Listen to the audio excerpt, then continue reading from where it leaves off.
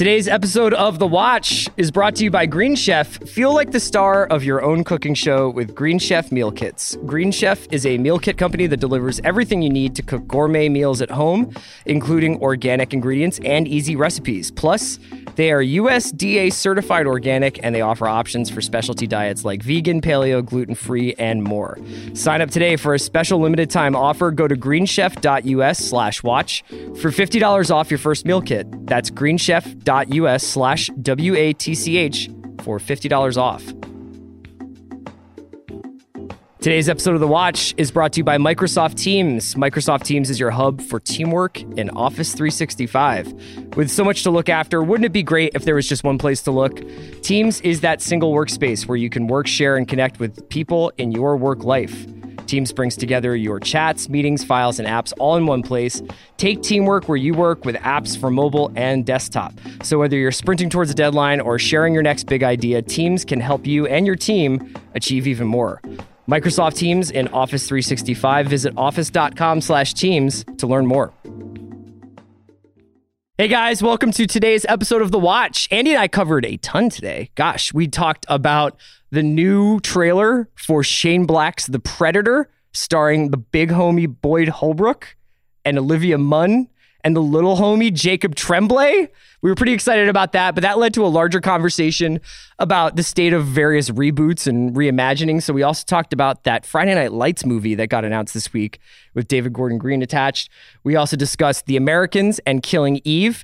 And we wrapped up the podcast with an interview with one of our favorite musicians, Stephen Malkmus. You may know him from the band Pavement, huge indie rock band in the 90s and early, well, I guess they ended in 99, so it's a 90s band. He's obviously put out a string of fantastic albums with his band The Jicks over the years and his solo records. He's got a new record coming out on Matador Records called Sparkle Hard. You should definitely check that out. It's really, really good. Lindsay Zolads has a feature on Stephen Malkmus on TheRinger.com. And there's a lot of great stuff on The Ringer this week, including some incredible NBA stuff. I really would highly recommend John Gonzalez's feature on Mo Bamba, which I know maybe the Watch listeners are like, that's not peak TV, bro. But it is. It's really good stuff. He's a draft prospect John got to spend 14 hours with. The Ringer Podcast Network is on and popping as usual. The Dave Chang Show is great. Check it out if you want to know what it's like to open a restaurant in 2018. And it's a pretty amazing journey. Dave Chang Show, subscribe to that. And also Westworld, The Recapables with David Shoemaker, and our Recapables episodes on Billions and Atlanta. Amanda Dobbins doing great work on Atlanta. Rotating cast of characters on the Billions pod. Those shows are winding down. So get caught up. Make sure you've got them walking you through everything. And obviously Westworld's just getting started. We'll talk about that on Monday. Let's get into this Narcos Expanded Universe. I need support staff to clear the room. Stand up and walk now. Hello and welcome to The Watch. My name is Chris Ryan. I'm an editor at TheRinger.com, and joining me in the studio, it's Cocaine Mitch. It's Andy Greenwald. Woo! I bet people were at home and they were thinking, like, what's on the docket? Because there's a lot of TV. I know. And we didn't touch Killing Eve on Monday. There's some interviews people may know we have piled up. But I think over the years we've been doing this podcast, which is like 6 years now, 6+. Yeah. They know that you care about plus or minus two things. Yeah. So you care about crime fiction and you care about the West Virginia senatorial map. Yeah. A lot of people who know me know this. Everybody who knows me knows this. Mm-hmm. I am the Rukmini Calamachi of Narcos. And that means this episode of The Watch is my caliphate. Wow. Because the Narcos, like not necessarily Narcos, which is coming back for season 4. I'm really excited about that. Yeah. But outside of that, there's just been movements on the margins of the Narcoverse. Uh-huh. Now, you mentioned the West Virginia senatorial race. That's what I'm always doing. Somehow Mitch McConnell got dragged in. Like I read some articles about this, but basically like a dude who seems like Satan was running for the Republican primary in West Virginia. Don Blankenship. You kill a couple people in a mine and all of a sudden you're a bad guy. Right? Right. No, he was convicted. Okay. Because election night, he also was like paroled. Okay. Or something. So that guy's evil. Right. And then he said that Mitch McConnell had his hands on some blow that was like on a boat that belonged to Mitch. Yeah. Allegedly. Allegedly. And then Mitch McConnell, when Don Blankenship lost, Team Mitch Yeah. tweeted a Narcos meme at Blankenship and said, "Thanks for playing, Don." Like, we live in a hellscape simulation that is like one part Hunter Thompson acid trip and another part season 2 of Narcos. Do you think, do winners and losers here? Obviously, we all lost. Yeah. America. Who wins here? Does McConnell Digital Team, do they win? I don't know. They got their memes off. Is that their job? Yes. That's what a digital team... That's it. They put Mitch's face on a Pablo Escobar body, and it was the poster for Narcos Season 2, and it said, "Thanks for playing, Don." Do you think the next move for Beau Willimon, late of House of Cards, is to just write a movie about a Senate Majority Leader who is also # a Coke Lord? If it was called Cocaine Mitch, I definitely think you'd get some engage on that. I think there would be some interest in there. Do you think Narcos and Netflix, are they winners or losers here? Like, huge winners. Well, okay, talk about it. Talk about the media marketing strategy here. Because it's permeated our national discourse now, man. Like, that's... Are you saying? People talk about what... We don't know what shows on Netflix are popular. We do. Narcos is popular.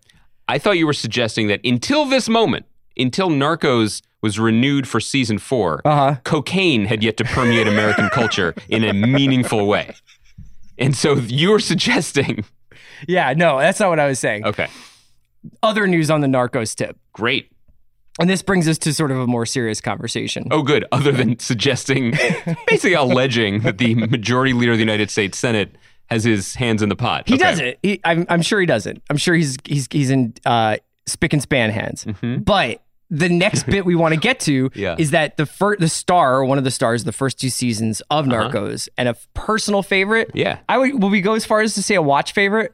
This is, by the way, this is next level gymnastics you're doing to get to this. No, it's not. It's like we're talking about how Narcos, it's the ripple effect of Narcos. Boyd Holbrook. That's your man. Is in The Predator, which trailer just dropped today. Directed and written by Shane Black, who was in the original version of the film back in the 80s. As an actor. Now he's known best as the auteur behind Iron Man 3. Yes. Shane Black directed this version. It stars Boyd Holbrook as an assassin, Jacob Tremblay as a boy. Okay, that's kind of outside of his wheelhouse. Olivia Munn as a scientist. And Sterling K. Brown as a dude in a suit who wears a jacket. Yeah. And there are a couple other people that you're not mentioning. Go ahead. Theon Greyjoy is in this movie. Like, don't pull the nets in before they're full. Keegan-Michael Key is in this movie. Yes, he is. The trailer dropped today. It's Thursday. It's giving me life. I'm super excited for The Predator. Now, people talk about. How do you want to approach this? Well, I have a question. Let's just talk about this project, because then I want to talk culturally about it. This project. I didn't know that this was being just put out there as The Predator. I thought this was like more Predators, or here they come, the Predators. No. It's basically going back to the source material. And Shane Black, who I lovingly said made Iron Man 3, which is low-key one of our favorite Marvel Universe movies, also wrote Lethal Weapon movies. And Kiss Kiss Bang Bang, which he directed, and many other, Ghost wrote a lot of things. He was sort of the original Bad Boys screenwriting. The Last Boy Scout, and is a personal favorite of both of us. Yes. And so they handed him the keys, and it looks like he did something worthwhile with it. Yeah, I'm curious to see what people think of this, because obviously the question here would be why? Why do we need to go back to The Predator? By the way, that's the magic undoing question of all pop culture in 2018. Well, we're going to get to that because it's been sort of hanging over a couple of news stories this week in culture. But I don't know. I mean, when people talk about like this sort of longing for the way Hollywood used to be in the 80s and the 90s and the sort of middlebrow stuff, like I like the hand that rocks the cradle as much as the next person. I enjoy like a good thriller, but I also really do miss these kind of brassy, profane, violent action movies in a big way. And they were, I mean, I probably wouldn't be able to discern whether they're good or not anyway. The Die Hards, the Under Sieges, all these movies, because they're such a part of my childhood anyway, and that I basically grew up on them. So to see something that kind of seems to have that vibe and that energy is really exciting. Yeah, I just think, I mean, longtime listeners to this podcast would not expect me to have a soft spot for The Predator or a reboot of The Predator. Despite my affection for Jacob Tremblay playing boys, which is really a good look for him. Would you say you're a Tremblay completist at this point? I mean, does that require watching twos of movies? I don't know. Has he been working? I think he's been in 3 movies. Okay. Yeah. Room, The Predator, and some other one. It was like Wonder or something. Yeah, wasn't Wonder. I didn't see that. You want to check that out and come back? Like, do you want to just take a quick... Zach, can we get a quick 65? Chris is going to go watch Wonder. But I think that this trailer was exciting. And it's exciting for the same reasons that you touched on, which is there is an entire genre of films that we're defining for you, for me, for our generation.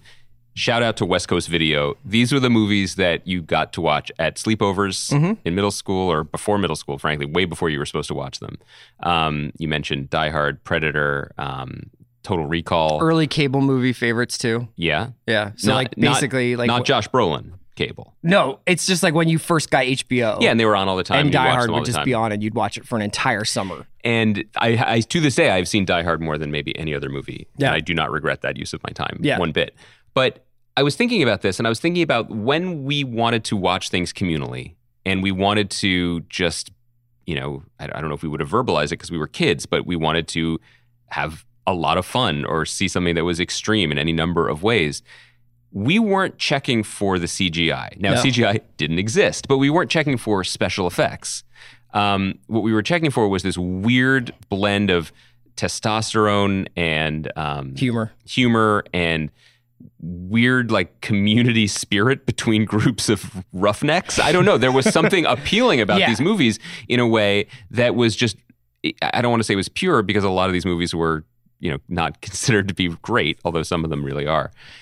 And we've gotten so far away from that. And I was thinking when I was watching this trailer that one of the reasons why horror movies, I think, remain so successful, and I say this as someone who watches literally zeros of them, it's not just that they are constantly adaptable to the cultural moment, one of the most pliable genres out there.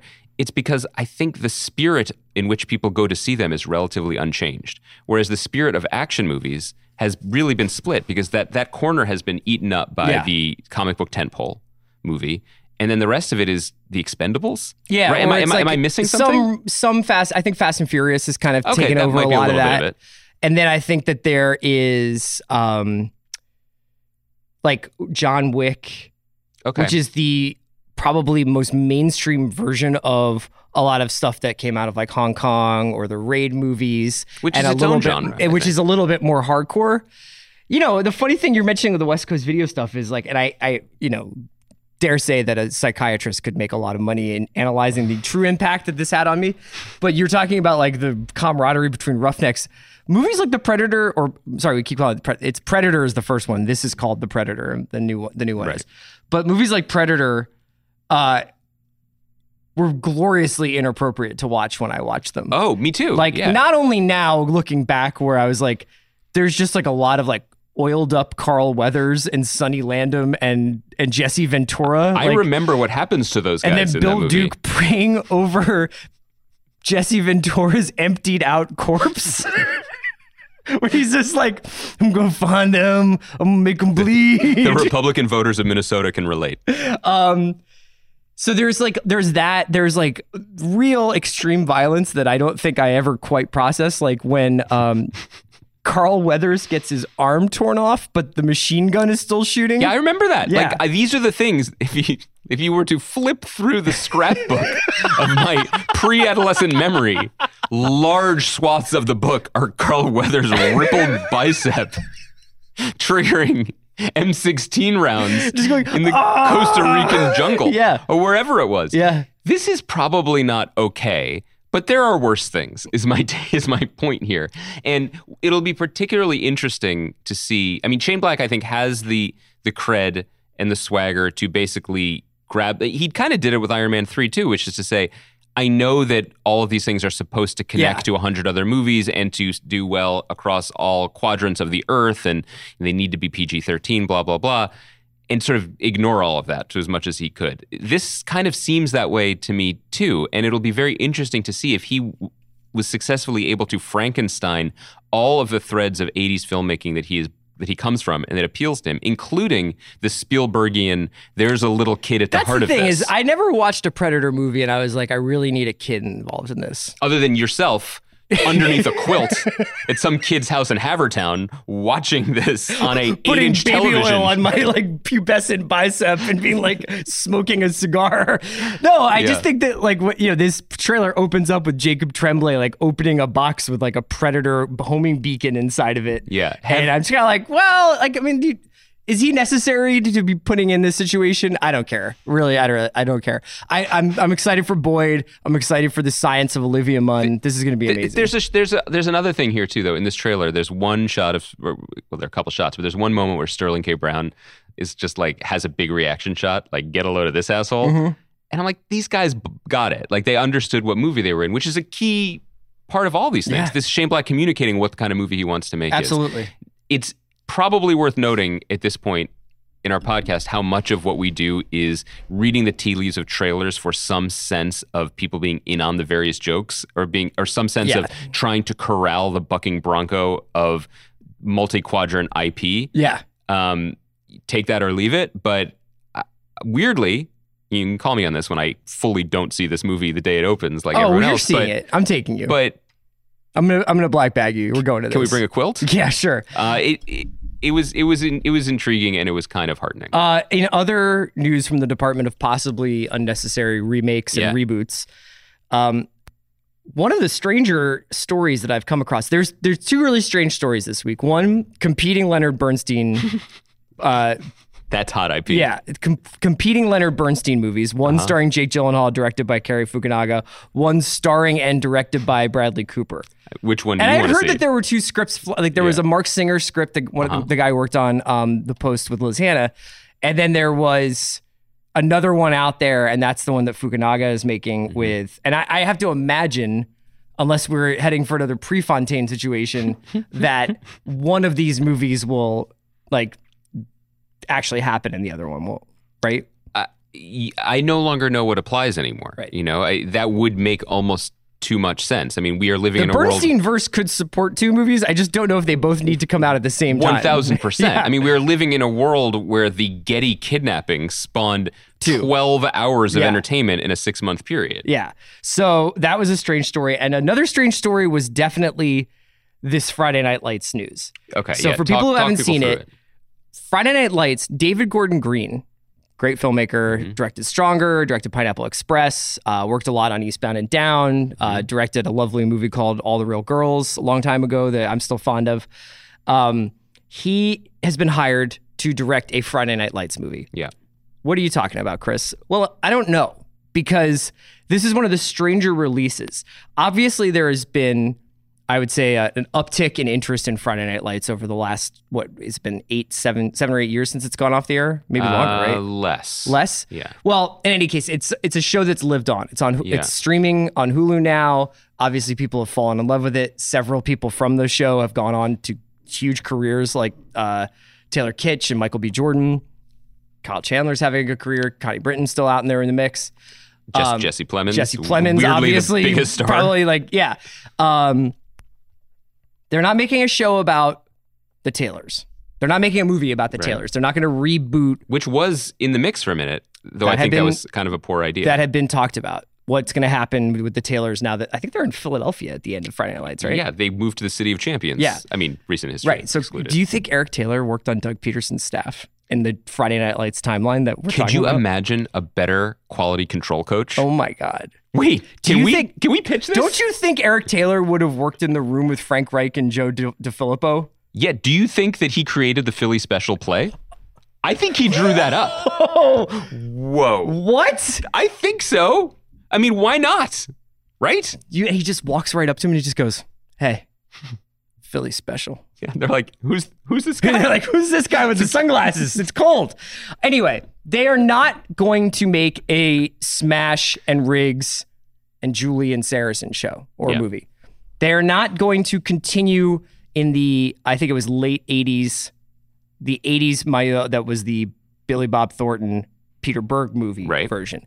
It is basically a Texas high school football movie, a reimagining, a new story, new characters. I think even like not Odessa or Dylan, which is it is in the show. Is this just like an excuse because like David Gordon Green was like, I want to make a football movie, and they were like, well, we have Friday Night Lights? Or did they go to David Gordon Green and say, hey, do you have a take on Friday Night Lights? My guess is that it's the latter. Okay. I mean, he just did Halloween. You know, he's playing with toys that interest him. That is what a successful director can do in today's Hollywood. I'm not really mad at this because there is room for more. Sure. There's room for more stories, given with a certain spirit, with a certain focus on on young people, on athletics, obviously, but also race and class that play into the story that was there in Buzz Bissinger's book that started this whole thing. Yeah. That said, and also I'm here for David Gordon Green as a filmmaker. He always makes interesting, thoughtful choices in whatever type of project he's working on. He's a really good and interesting filmmaker. I will say that it does seem like a little bit of a missed opportunity, only because we have a phenomenal exploration of that world. We have two. I mean, the Peter Berg version, and then I think the show started a little bit with Peter Berg's vision, but very much became a Jason Katims. Yeah, I think Berg came up. I think Berg worked on the let's have 3 cameras going in this room. His direction style was there. And you guys, we don't have to worry about blocking. We can just cut around it. And then the dialogue and a lot of this, we have a story, but we don't necessarily have the dialogue nailed down. I guess what I'm saying is I wouldn't have minded seeing a Ryan Coogler version of this. Now, my guess is the studio thought so too. Sure. And he said, I'm very busy for the next 20 to 35 years. But it does seem like a missed opportunity if you're going to create something that could be reused and retold in different ways, which again, I'm saying it should be. There's a rich opportunity here for an anthology film series, basically, of different visions of life. I kind of wish that they had someone with different eyesight. I have no idea whether or not this is the case with this property, but I think it's worth mentioning to our listeners that a lot of the times when you see weird activity that seems inexplicable like this, it could have something to do with the rights. And the rights reverting, the rights lapsing. That's a good point. That often happens with superhero stuff, where they have to get stuff going on certain characters or certain lines or with certain companies, because pretty soon it'll revert. If Sony or Fox, well, Sony did give Spider-Man essentially back to Marvel in a sharing agreement, but if Fox doesn't keep Fantastic Four IP and X-Men IP in development for a certain amount of time, it reverts to Marvel. And obviously, I mean, Friday Night Lights has been a very rewarding property. I don't know if it's ever been like a blockbuster, but it's something that clearly has a really dedicated fan base. Even from the movie, made like around $60 million. The show struggled for ratings, but has become one of the most beloved shows of the century, I would say. But it's interesting. It's very interesting. I was thinking about the same thing with the rights issues with Fox has ordered The Passage to series. And it sounds like, without giving much away about the books, although Andy and I have talked about The Passage pretty extensively in the past. Justin Cronin, future dystopian vampire novels. Yeah. That the show that they described really applies to like the first 80 pages of The Passage. So I'm curious to see what happens with that, but I wonder what they've been trying to make this. Ridley Scott was going to make it. Gosh, a bunch of people have been attached to it. It passed through a lot of hands before ending on TV. And then it was curious that it ended up on broadcast TV. But they seemed passionate about trying that. I mean, it was a big swing. But it's also the kind of big swing that predates the Disney move that is likely to decimate the original content on Fox. How so? Well, we talked about this before, but... Well, that is unless Comcast buys Fox. Well, who knows what's going to happen? But basically, Rupert Murdoch was retaining ownership of the network, but selling the studio to Disney. I see. It all of a sudden it become increasingly, in order to be a viable entity either on broadcast or on cable, you need to own what you create, own what you broadcast, so you can have it during its whole life cycle, because that's where the profits are. So it's sort of a weird. It would potentially, if the Disney deal went through, it would leave Fox as this sort of shadow entity, and that's why there was a lot of thought that it would go much harder into reality, much harder into sports, and even some news. Because why would they be? Because it just wouldn't be financially viable. For them. They've only like greenlit a couple of series over the last couple of years, right? Well, like the Orville. Well, no, I mean this would have been the first year reflecting the new reality, but then they can't even move forward in that reality because they don't know what's going on. But it was noteworthy that some very expensive shows were ended today, like Last Man on Earth and Brooklyn Nine-Nine. Brooklyn Nine-Nine is an example of a show that does well for them, is critically really critically loved. It has a passionate fan base, and it's owned by Universal. Right. And it's very expensive. And I think maybe in a different universe, they would have figured something out, but maybe this is just one of the times they have to cut the cord. Huh. One Friday Night Lights thing Sure. that I wanted to bring up in the spirit of this larger conversation. I'm just spitballing here, so come up with something different. You mean something, you're going to spitball something other than Coach Taylor's post Friday Night Lights life that involved him joining Doug Peterson's staff? Oh, no, I'm going to go pitch that as soon as this is over with. You have to understand that. Can you think of a cast, a television cast, a beloved cast, that could be more easily plugged into other franchises? What I mean is the cast of Friday Night Lights, the television show, would make a terrific Predator movie. Like, I mean, I would watch. What else would you plug them show into? with that cast? Yes. I would watch a procedural with that cast. Yep. I would watch, like, kind of like romantic brothers and sisters, like, drama. So you would watch that cast in every show on ABC. I can't think of a single show that I wouldn't watch that featured Taylor Kitsch, Michael B. Jordan, Adrian Palicki, like all those things. Minka Kelly, Yeah. Connie Britton. Yeah. That's kind of a thing. Like, they should just sign them up as a traveling review and just plug them Why into don't they other have franchises. an FNL repertory company and just like every 3 or 4 years they do a show? But it doesn't have to be a football show. You know who is getting very excited about this idea? Who? The dude who played Voodoo. He was on a show. What was he on? I feel like he's in the Librarians. What's that show? You mean Noah Wiley's Yeah. The Librarians? Yeah. I can't remember which show that dude was on. Voodoo kept eating though. He's Yeah? still out there. Okay. Okay, let's quickly talk about Killing Eve before we get to our Malkmus interview. I had one other thing. Sure. We're recording on Thursday. Last night, The Americans, Oh, a yeah. show on FX, Yeah. in its final season, aired its 7th episode. There are 3 to go.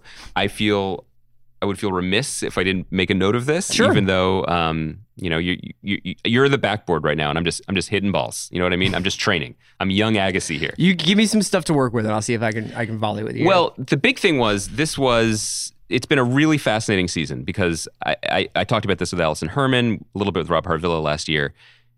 This was, I think, the best drama on TV, my favorite show on TV. Season 5 felt like a really big missed opportunity. And for me, the beginning of this final season felt kind of a piece with that. That was the season when a lot of the things that I'd been praising for a long time as features started to feel more like bugs. Yeah. The show's disdain for traditional act outs and dramatic beats. It's sort of disinterest in the busy work of plot that usually keeps things going. This season 5 just felt completely inert in a lot of ways, in kind of in a similar pattern to some episodes that I had praised for being like, this show won't play the game of TV. Right.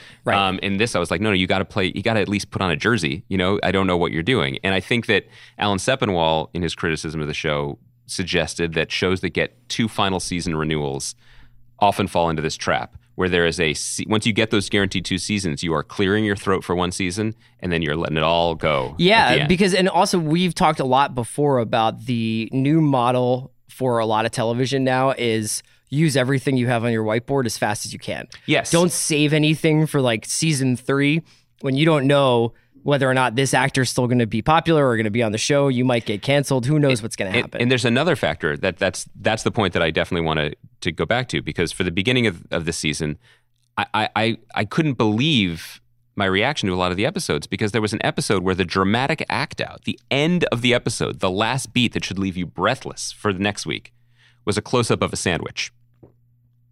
Was it like a poison sandwich? No. It was like a Russian sandwich? Nope. A cold cut sandwich that Philip Jennings had made after he had had a flashback to a time when he had to eat gruel or worse in a black and white flashback to his childhood in Russia. I got it pretty good in America?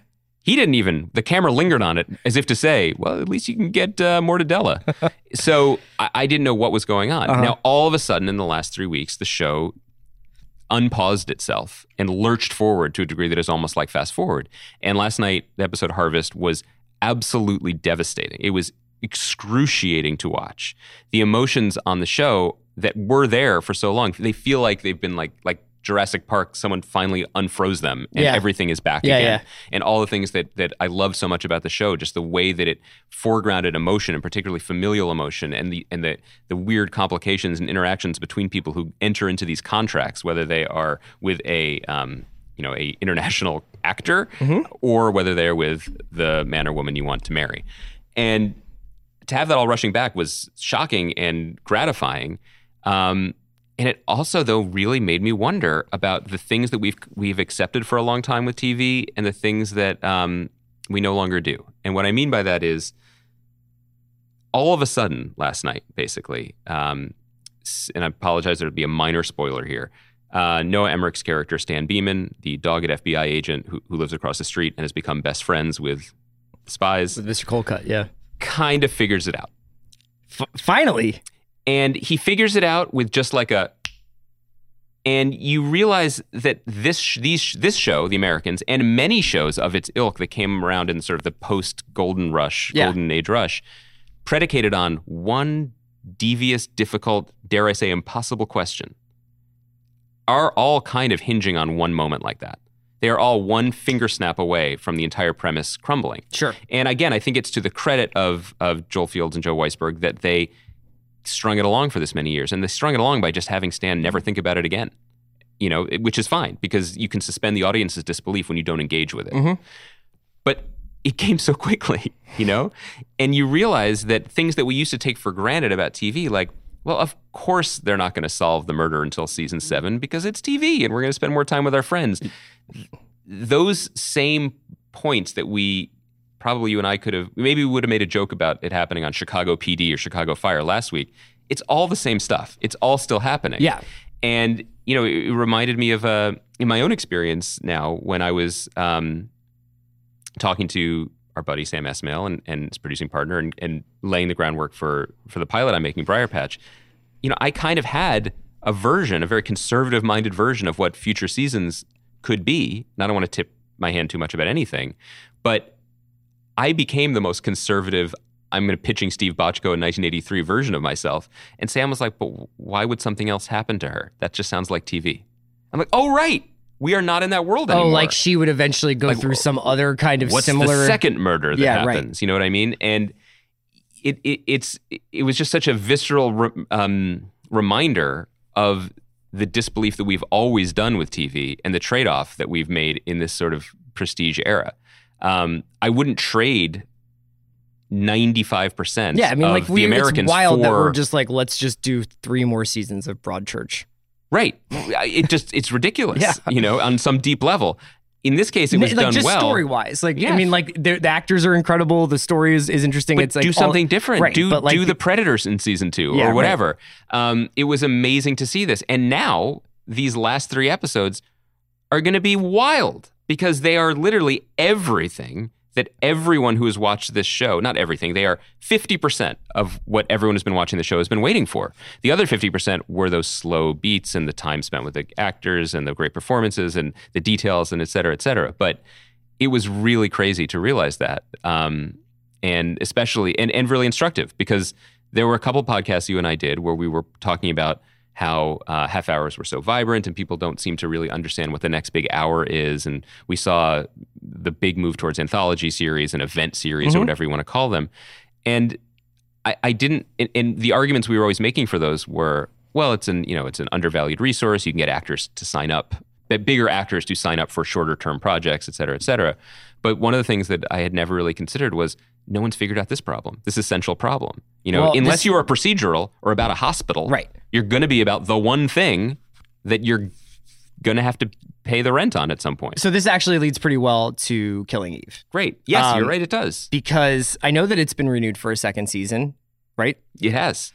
And it's been doing great. It's been doing really well for a show that's on BBC America that, not a lot of people were checking for before it started. It is a remarkable show. I love it unconditionally. This last episode in which, and we'll talk a little bit about this specifically, so if you aren't caught up, you can skip ahead to do whatever, where the 2 main characters, where Eve and Villanelle actually have a confrontation in Eve's kitchen. Yep. And it is played for both all of the sort of highs that you would get off of that kind of like these two characters are finally face to face and talking, and also the terror that would come from a trained assassin being in your home and essentially letting you know that at any given point she could end your life and the life of everybody you love was so perfect. And Sandra Oh's reaction to that scene was, she's so traumatized and she's so scared. And everything they do with it is just like incredible. But you do wonder, it's like, what do you do next? What do you do? How do you string this out? Does she just chase her for seasons and seasons and seasons? And this goes to like, what do you do with Luther? What do you do with The Fall? What do you do with these cat and mouse things when everybody who's watching has so little time to watch everything anyway? But you are giving us what we want. You're already giving us what we want. You're giving us this complex portrait of these two characters who are once obsessed with and repulsed by one another. It's fascinating. It's perfect. Do you kill the golden goose by stringing it out? This is, in many ways, this is the central question of pop culture, film and TV in 2018, where everyone always wants more, and now everyone seems increasingly thrilled to give you more. And, I think it used to be, that was the knock on TV, that there was just always going to be more anyway. Then we sort of started to move away from it. That's the biggest tension left in the show for me. And I say that as someone who loves the show. Yeah. I love it wholeheartedly. And the only concern I have about it is what you're bringing up. I think the thing that I'm sort of fearing I want the full is story. I don't want it, and I don't mean any disrespect to this because I really like this show in the first season, but I don't want it to turn into Orphan Black. No, exactly. I don't want it to turn into, we're going to add 7 characters and we're going to have, Fiona Shaw's son's going to get an episode. I mean, like, that's fine, but there's the way it's constructed now is perfect. And I kind of don't want it to become TV in that way. And there are rewards to be had on both sides. Sandra Oh and Jodie Comer are just bringing it. These are two incredible high-level performances happening in concert with each other. When they were finally in the same room as they were in this week, it was electric. It happened at a really perfect time for the show, basically midway through, which was still sooner than I expected. Frankly, I did not understand that the show was going to go from an international espionage assassin show to kind of a serial killer single white female thing. Sure. And it works. That said, Matthew Rhys's performance on this episode of The Americans last night is not only exceptional, it is exceptional partly because of the time we have all spent engaged with it. Yes. Every emotional note that he hit was at the part of the keyboard you can only reach when you've been playing more or less the same melody for 6 years. Oh, yeah. I mean, I think it was incredible, and it came with the weight of everything we've spent with him and his own performance. I've been thinking about all this a ton with Lost, because I think that Lost is only growing in influence in the way superhero movies and superhero franchises are told, especially as these superhero franchises are confronted with recasting, with sidelining, and then bringing back characters and timelines and futures and pasts.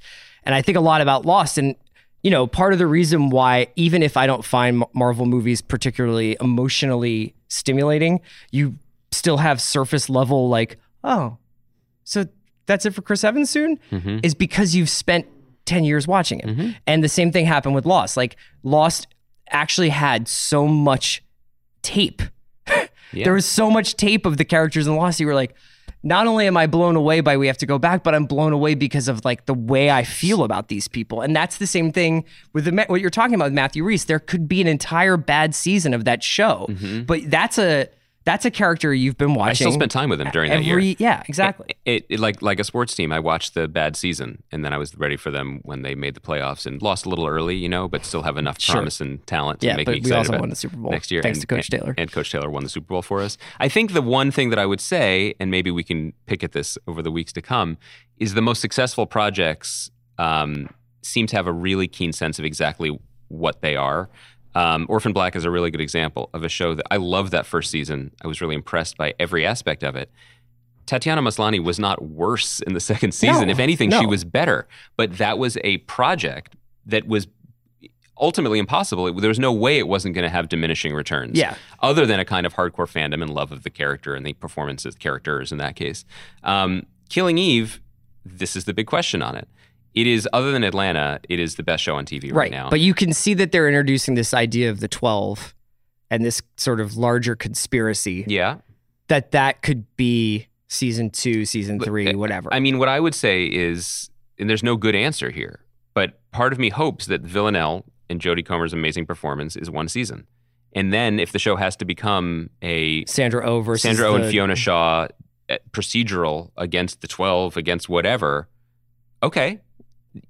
Rather than she gets away at the last second at the end of the season and they chase each other through. We could South be wrong. America, if Phoebe Waller-Bridge is writing it, and she's writing a ton of things right now, so who knows how much time she'll have to devote to anything, I'm there regardless. But part of me would prefer the kind of creative honesty that would demand we are going to do a supernova season, and then we are going to settle. And I'm okay settling if you're settling at the level that Killing Eve would settle in. You know, I think the danger is when you start really hot and then there's nowhere else to go. Yeah. And you know, I think one of the reasons why Infinity War was successful for us is because it knew what it was. And what it was, you know, probably the most expensive episode of TV ever made. Sure. In a way. I mean, obviously the production values and the fight scenes or whatever. But the type of storytelling it chose to do, it succeeded within the parameters it set for itself. All right. Well, we're going to take a quick break to hear from our sponsors, and then we're going to go to our interview with Stephen Malkmus, and we'll be back on Monday, I think, with a special guest, and we'll probably be talking some Westworld. Oh, we're going to talk Westworld, guys. Okay. All right. We'll be back on Monday with Andy. We're going to do our Malkmus interview now. Quick word from our sponsors. Today's episode of The Watch is brought to you by ZipRecruiter. Every business needs great people and a better way to find them. Something better than posting your job online and just praying that the right people see it. ZipRecruiter knew there was a smarter way, so they built a platform that finds the right job candidates for you. ZipRecruiter learns what you're looking for, identifies people with the right experience, and invites them to apply for your job. These invitations have revolutionized how you find your next hire. In fact, 80% of employers who post a job on ZipRecruiter get a quality candidate through the site in just one day. And ZipRecruiter doesn't stop there. They even spotlight the strongest applications you receive so you never miss a great match. The right candidates are out there. ZipRecruiter is how you find them. Businesses of all sizes trust ZipRecruiter for their hiring needs. Right now, Watch listeners can try ZipRecruiter for free. That's right, free. Just go to ZipRecruiter.com/watch. That's ZipRecruiter.com/watch. ZipRecruiter.com/watch. ZipRecruiter, the smartest way to hire. I love the smell of Thomas's English muffins in the morning because they smell like victory. They smell like breakfast too. That's a nice thing when you can get both. In the morning, I get up every day. I salute the flag. Obviously. I do 1,000 push-ups. And then I make myself a Thomas's English Muffins, Nooks and Crannies breakfast. And what that really does is it teaches me the lessons that I need to know for life. Because life can be hard, but life can be soft. And that's what Thomas's is all about. It's got the crunchy outside, but the soft, buttery inside. And that is actually a key to being an adult. Never let them see you cry, but always let them see you love. Can I tell you something I've never told you before? No, please do. Thomas was my father's name. And Do you want to know something else? Yeah. My father's name was Cranny. What? This is not real. Cranny Ryan. Oh my goodness. No wonder taking a bite of a Thomas's English muffin is like taking a ride on a sled called Rosebud. It takes me to a place emotionally and flavor-wise it's like that I it's like dreamed Marcel of going Proust to. in an English muffin. If you're looking for a breakfast that's worth skipping the snooze button for, Thomas's is the only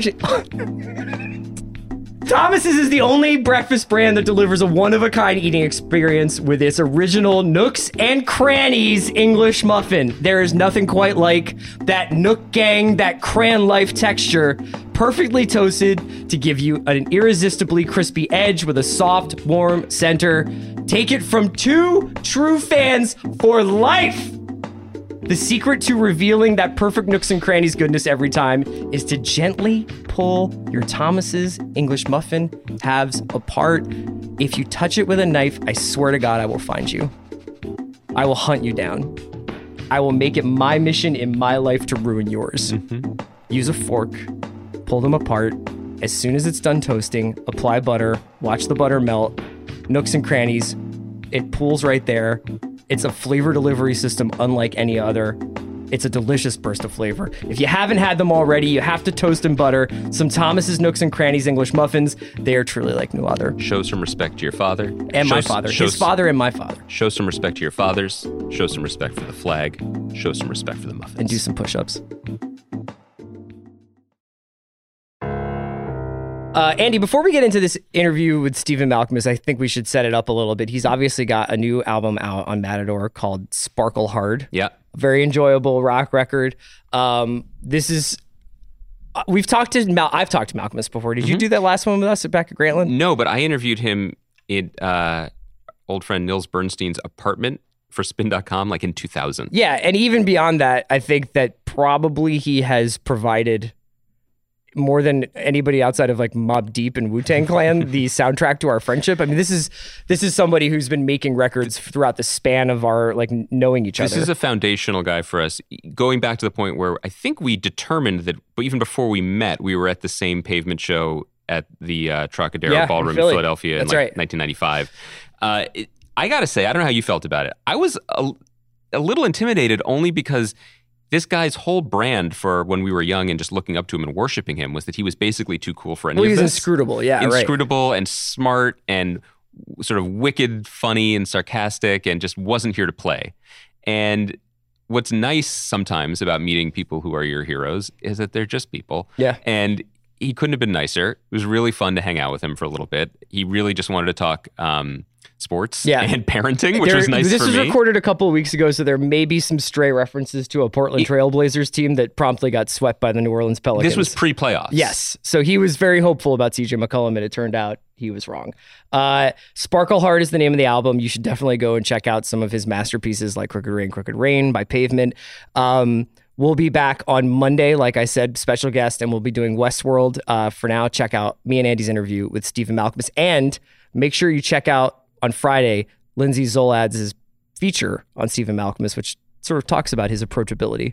To us and podcast hosts in general? Just or his like settling into being like straight up, not intimidating? Not intimidating. Awesome. The dad that we all need. All right, Stephen Malkmus. Chris and I we are overjoyed. We're excited to be joined by our guest who moments ago asked us if we liked the band Pavement.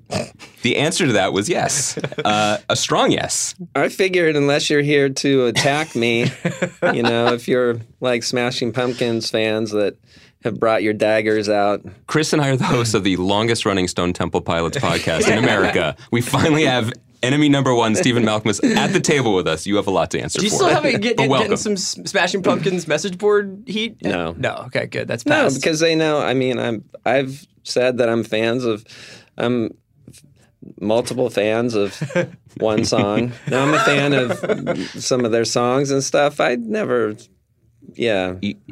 Plus, I'm I've come from an era when we knew it only cost $1,000 to kill someone. There were, a friend who knew a Russian who would do it. Yeah. So now you need to have multiple Bitcoins to pay a Russian to kill someone. So that's right. It's tough. More and more of them as the price goes down. Corgan is back out there, and you wonder he might need, as he's resurrecting the songs, he might need to resurrect some straw men to beat up. It's true. So that's true. It's possible. Yes, we are fans of Pavement. We are also fans of your contemporary work with the Jicks. Sparkle Hard is out. Shira, yell the date to us. May 18th. We're recording this in March, so this may have a little bit of into the future prognosticating going on. And we have many questions about the new record and, of course, about the aforementioned band. But I know Chris wanted to start by asking how you felt about the Lakers, the Laker game last night. Now, by this point, they'll be more than eliminated, and they'll have given. That's fine. They'll be delivered their pick to the Sixers. I know. Hopefully. I mean, I know that the loss or the win is maybe a loss at this point, or I'm not exactly. I don't know if a win is a loss for them like it is for the Knicks or the Nets, or I'm not sure about what number they have to be to get their pick. It either goes to Boston or Philly. So this is they're just playing for pride at this point. Yeah. It was. I mean, I was really impressed with the vibe in the stadium. The the fans. You got your first were taste intense. of Kuzmania.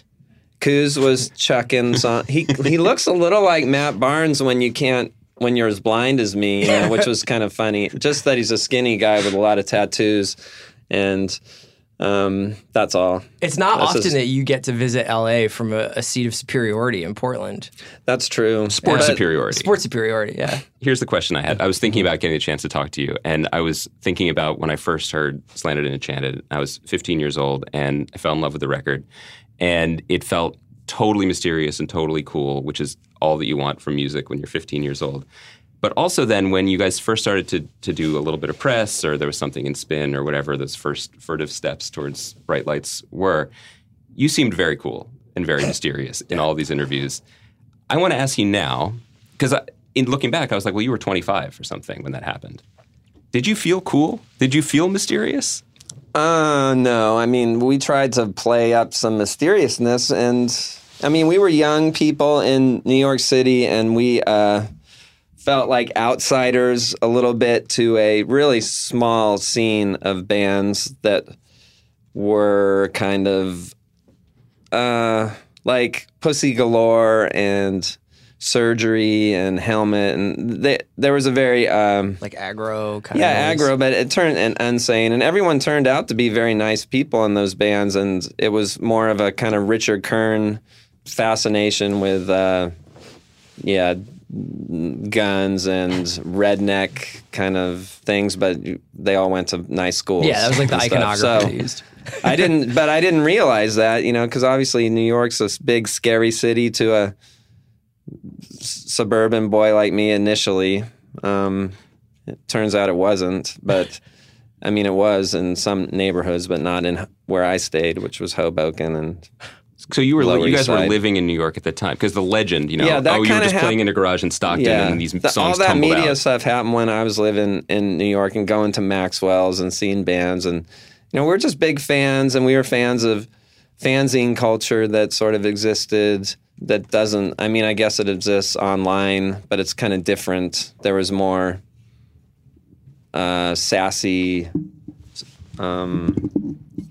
There was a lot of dissing and It's cutting catty a down little on bit. records, and you know, there was it was some kind of culture that doesn't exist anymore. So that's where Pavement was kind of bred in this world of 7-inch records and fanzines. It's holding together. Both the career I'm a and the microphone. sloucher, so this works. So I think, I don't know how that's really nice of you to say, but I think a lot of people didn't think I was cool too. And I want to be cool, like most of us. Yeah, you know, we're trying. Even a nerd is cool. And I think, maybe at that time there was a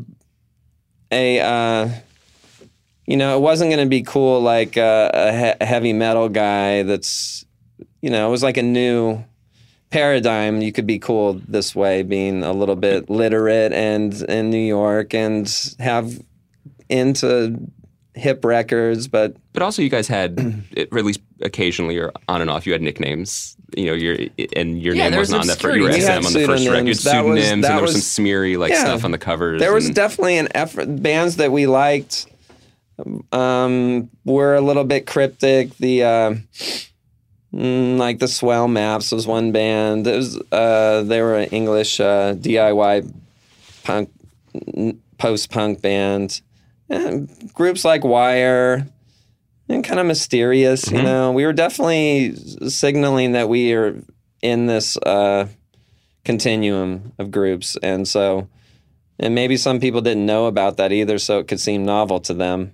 I think not when saying I that you saw didn't. you the first time play live, I don't think I knew what you guys looked like. You know Yeah, what I we mean? didn't have a lot of pictures. Right. And I think people, you know, a lot of music that I liked when I heard like a band like Can or something, you know, I kind of like built this picture.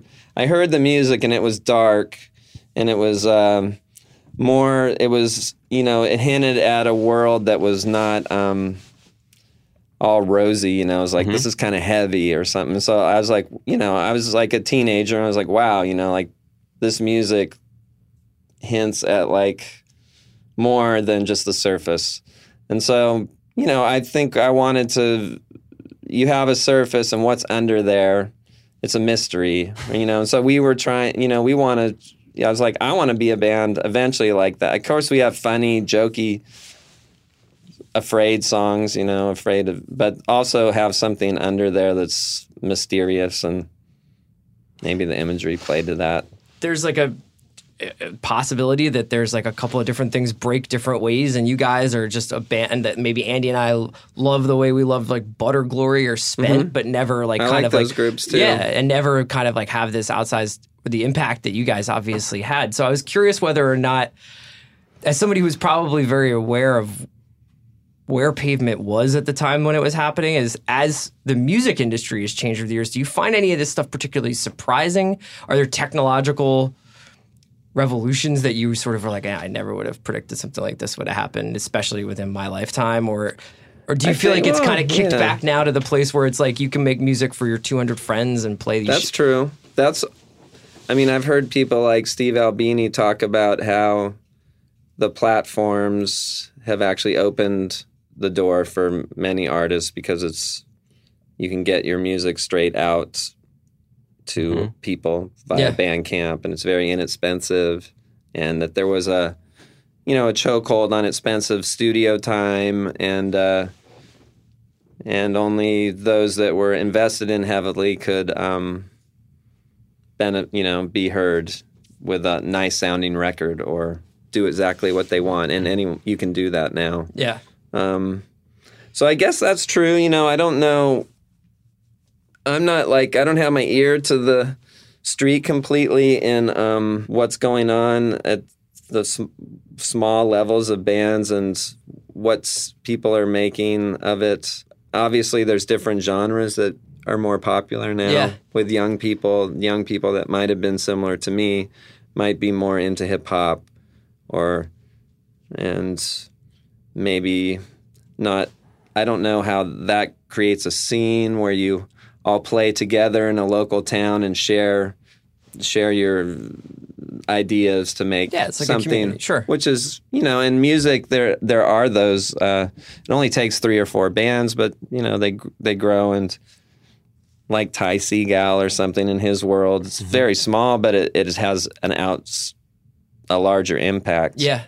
When you have the OCs and Ty Segall and Michael Cronin, it's like 5 bands, but they are a big thing. So I don't know if hip hop works like that.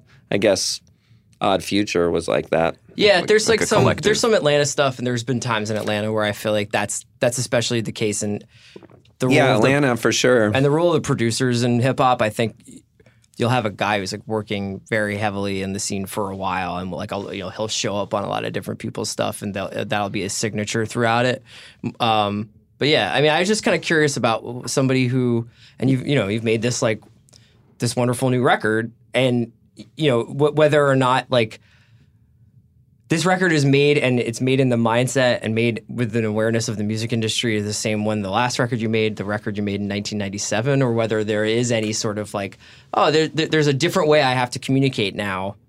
Yeah, sometimes I would talk about some current day things influence my approach, I guess. But they're also related to me and what I already did. Yeah.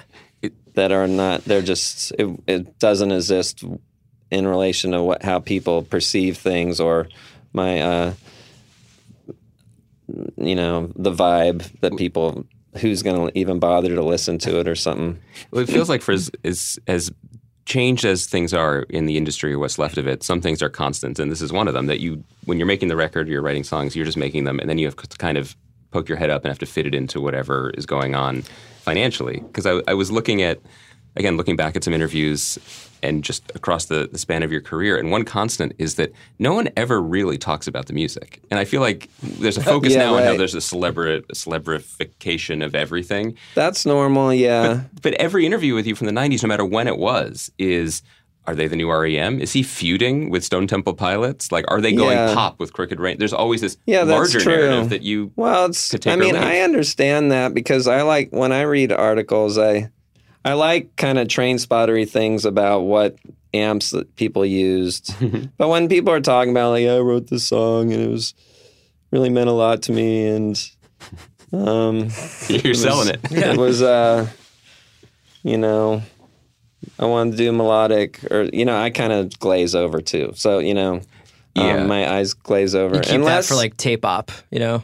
Like, yeah, real. But I do like, I always do like to hear like, what studio did you record it in? Yeah. And what amps and compressors. But I also know it's similar to sports. You know, I would rather talk about the contracts and the draft picks than the actual game. Yeah, you but know, it's transactional. Like, the guy hit a 3. I don't really care that he hit that 3. Right. You know, with passion though. He hit what it was with going passion. through your mind when you hit that 3? But as like self-aware guys, were you thinking at the time? So when Pavement was nearing its end, and there were, you know, whether there were actual arguments or fights or slam doors or not, were you thinking, oh well, this is the thing that people are interested in? That this is this meta narrative that we're almost performing now is the spin story going to have to be? At the end, there is a kind of putting the bow on the band when it ended in like 1999. I mean, I just thought that was like a nice narrative to end in the 90s. And it just, you know, it's kind of course you look inward and say like, do you want to do it anymore? Or can I see anything it growing, or is it just going to go down slowly, or what kind of struggle? It felt like a struggle, but yeah, I think I just thought, the 90s is just like, boom, we're like a good 90s band, and we're exactly in there. That's all people love decades, and that'll be ours. So is that why you specifically sat out the next decade exactly? Because then 2010 was the reunion. Not really. That was because people love decades. I've never heard you say that before. Yeah, but I know we do. I mean, I like them too. I like generations. I like talking about generations and decades. It's very addictive, and I know that if you So I don't. But as the Pavement reunion, I don't know really. I can't even remember why it happened then. And maybe it was because it was 20 years, and also I kind of knew that we should do it. When should we do it? Mm-hmm. I mean, I knew because I wanted to do it, basically, but other people really wanted to do it. You wanted to do it basically. That's the official line. Okay. I never really thought about the 90s thing, but when you think about it, the way that when Pavement stopped, it was like that. It was like a nice, hard paragraph break into... And I'm sure there's stuff in between like these moments, but it's like a nice hard paragraph break into, and then Strokes and White Stripes and and like and it's weird. It would be weird to imagine Pavement in that same sort of timeline. You know what I mean?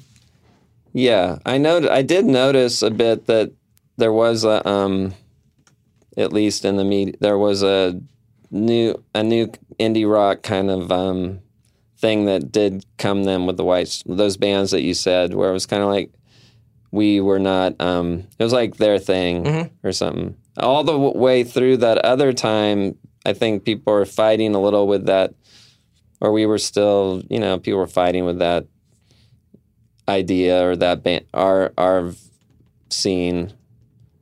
But then that came, it was kind of like, it's not important anymore. We've got our 22-year-olds and our audience, and So last backward-looking question, I think, unless Chris has 2 more word I dots don't full mind. of them. No, I'm actually wearing a New Order t-shirt today, so I'm all set. Okay, good. It's funny to realize in retrospect, again, I didn't even think about that you kind of put a bow on it with the 90s. At the time, and this is partly because of the age we were, finishing high school, finishing college, and all that goes along with that, it felt like a very dramatic, fraught time with a lot going on. And then in retrospect, the 90s are this bizarre, like, beautifully ignorant bubble where the world was fine and the economy was doing great, and we could care about things like that. It is funny to think of it that it is that way in retrospect, and also, but I also remember going to New York in 1991, and also it wasn't like when I first got there, it was hard to find a job. I mean, I came there with a gray suit. and maybe thought I was going to my parents got me one, and I thought I might go down. The idea was I go down to Wall Street or somewhere. Wow. I never did that, of course. Never went to one interview, but but also it seemed like there were no jobs that were like in media and stuff. But flash forward like 4 years, and some of my younger cohorts, they were all working and for magazines, or it just seemed like there was a lot. Like it's not, it seems something happened between 91 and 95, like you say, where then there was like jobs in creative, semi-creative and creative things. And also our band was successful and stuff. So it seemed like a miracle to me that it was like that. And I guess, and like you're saying, it does play out that way. So bringing us up to more the present day with Sparkle Heart coming out, actually, I'm just going to ask you this way. What is your life like? Like how there's 3 or 4 years between records, average. Obviously, you have a family. You have a very serious trick-or-treat schedule. You have other interests. How does music play in your life now? Is it constant songs and then, oh, look, it's been 3 years, I've got a couple? Or is it more, it's time? I'm always thinking about the songs, especially right when you finish a record, there's like a burst of creativity, and maybe those things lie around. I did work on this TV show. We were going to mention called the Netflix called Flaked, and that took some time this year. A lot of my life is, and my partner is an artist, and she wants to work too. She's struggling to work. We're both struggling to to do our work and also have take care of our kids, and as unrock and roll as that is. It's a lot. Whatever burden that we have assumed that we need to raise kids these days, it seems to be outsized compared to what my parents did, or even... Were your parents more like, go ahead, see you later? Yeah, I just have a babysitter, and I don't even, I don't really remember hanging out with them too much. But they're like our social group is basically our kids, and then sometimes we see our friends. It's like the other way around. Andy sees his friends when he makes this podcast. Yeah, that was explaining to him. That's what it is work is play, for me, which is, I know that's supposed to be like some evil late capitalist thing that happened, but it's more about the kids. That when I'm doing this interview, this is like I'm getting off right now. This is like I'm really this is as good as it gets. Yeah. Which I'm not saying it's not fun, but there's more work involved. There's work that is it's like a lot of things that I achieve kind of dissipate into the day-to-day, which wasn't, like making a record, you're like, I did this. It's hard, and it will exist in the ether at least forever. But a lot of those dinners you cook, and I actually don't arrange as many things as I should, but you know what it is. There's a lot of arranging, play dates. That's over here. Yeah. I'm wrapped right now. Yeah. This is like when I heard Slanted Enchanted for the first time, like you're Andy singing my song. I don't have children, so Andy has a tendency to text me on the weekend and be like, what's life how's like? it going on your end? And I'm like, I'm golfing. So that is awesome. I showed up just like trying to explain what it means for a child to have strep for the 3rd time in like 6 weeks. And he's like, are you okay? And I'm like, I would love to talk about the navigating the politics of the Roseanne reboot. Like that sounds like the easiest Thursday ever. Yeah, right. That's fine. That's not a big deal. So that's that takes a lot of my time, and we could get a nanny.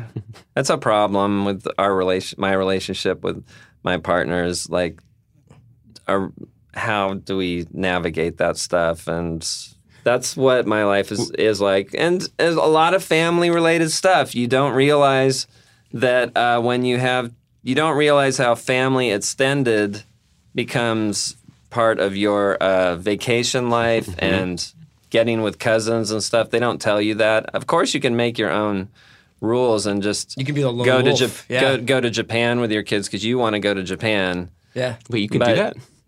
Well, I hear that people Yeah. do that, but instead it's more arranged around grandparents and cousins. Yeah. I just didn't know that was going to be part of the deal. How much does that change what you're interested in writing about? I keep that separate, you know, because it's only interesting in a podcast that no one's going to listen to. No, but yeah, no, the music exists the music itself is just throbbing action, like playing a basketball game. That's all fun. And it's actually, actually in the flow of doing something. Yeah, something. you do something. And then lyrics and conceptualizing. Then I try at least to deal with, more everybody's feeling these things, not parents. Yeah, like men are scum, the universal thought, which is right there. Well, that's just like, that's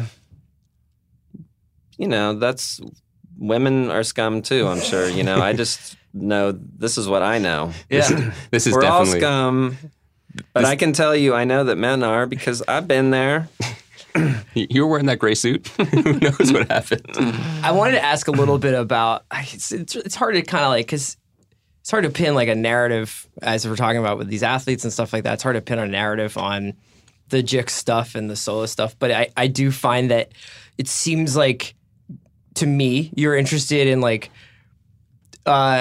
this one especially, Sparkle Heart. It seems like it's not as heavy as like some of the other records. It doesn't feel as like deeply like kind of, I wouldn't say like psych rock or blues rock, but like some of the stuff that I felt like some of the earlier records was drawing from. Was there tonally like kind of like a spectrum you were working from where you're like, I kind of want to have like this thing that feels good to have on? I don't know. I feel like a kid could be around when this record's on and they wouldn't be like, what is this? I can vouch for that. Yeah. No, it's chill. There's more pop tunes on there by my standards. There's easier melodies. There's like 5 songs on there because I've talked to Matador about the songs they're going to feature. Yeah. And I know which ones they are. There's some country rock on there. There's some, it's never going to get too popular pop, but there's definitely, I did make an effort to keep the chords like kind of not trying too hard to show like it can go all these different directions. Yeah. And just get to the point a bit. Cut out the noise or some of the sometimes I think that's a thing people like to say noise, but there's some like, just mushy gus in there that I just think I could just like not have it in, even though it in the end it shows like, oh, that's clever moves. And some, when you're stoned, it might make sense or something as novel. But I just was like, I'm just going to like cut some of that out this time. Do you think of, if you look back on all the records you made solo and with the band, do you think of, is there one record that stands out as you nailed it on that one, or do you consider all of them as like you're just chasing something in the moment? Individual songs and stuff. I listened to this one called Face of Truth, and I'm just a little bit surprised by how weird it is and stuff. Like, so I'm proud of that, I guess, in a way, because I was like, oh, that song, really, I don't. That was one where it's the opposite of this in a way where I just didn't. I was completely a little bit more like up my own ass and in a metaphorical sense, and I. I was just like down in my basement thinking like, this is so cool. And then I put it out and I don't know if it really, people agreed or something. But, I like it still. So, I'd listen, but eventually there'll come a time I can go back and listen. And there's some songs that I'm like, this one called The Black Book. It's the first time I'm like, why did I put that first? So, what am I thinking? It's, totally like,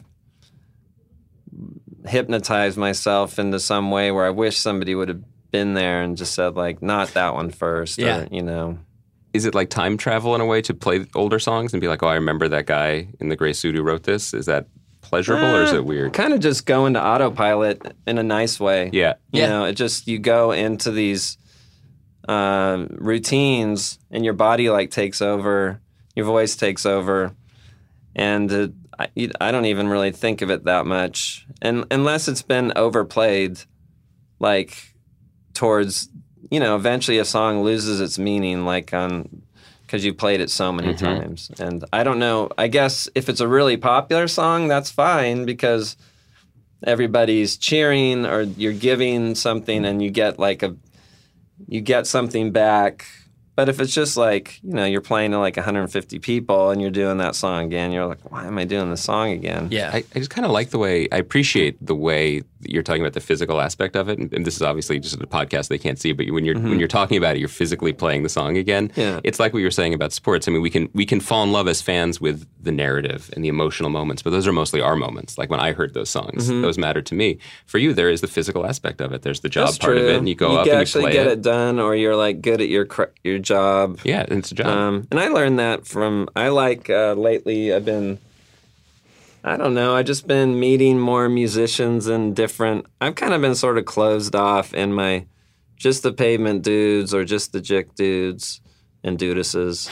And yeah, I meet other bands on tour and the people are always awesome. Everyone I've met, I really haven't met. That's one thing cool about music. Maybe some people get too famous or get egotistical, and maybe some of those people weren't the best. But everybody else that wasn't like being alpha is awesome. So and they're the doers of it, and like we're all of us doers that just like playing music and like searching for a song. That's a great part of it, of music that's a little boring to a podcast or something. No, it's interesting. And when we see other sides of it, like I remember being both surprised and excited when you were on the I'm Not There soundtrack. I loved your contribution to that. That was fun. Lee Ronaldo was the producer of that, and he got those guys, Medenski, Martin, and Wood, and they did a fantastic backing track. Sound like I'm giving my Oscars. Thanks. You can practice it here. But that was really fun to do. It's fun to know that you can be a disembodied voice and people still like you when you're not just doing your thing. Or also pursuing your abilities in a different direction than your fans might have expected. That, and I think Shira said what you were doing out here, but there's something jam related. Yeah, there's a Grateful Dead, Jerry Garcia specifically, which is the Grateful Dead. Right. Pretty much, in my opinion. A benefit concert with some folkies. Yeah, and there you are. And me too. Yeah. Which I'm not. You don't identify just pulling up from the line, just 3 points. Usually not, but you know, I'm gonna give it a shot. I'm gonna give it a shot. Stephen Malkmus, thanks so much for coming by. For talking to us. Thank you. Thanks.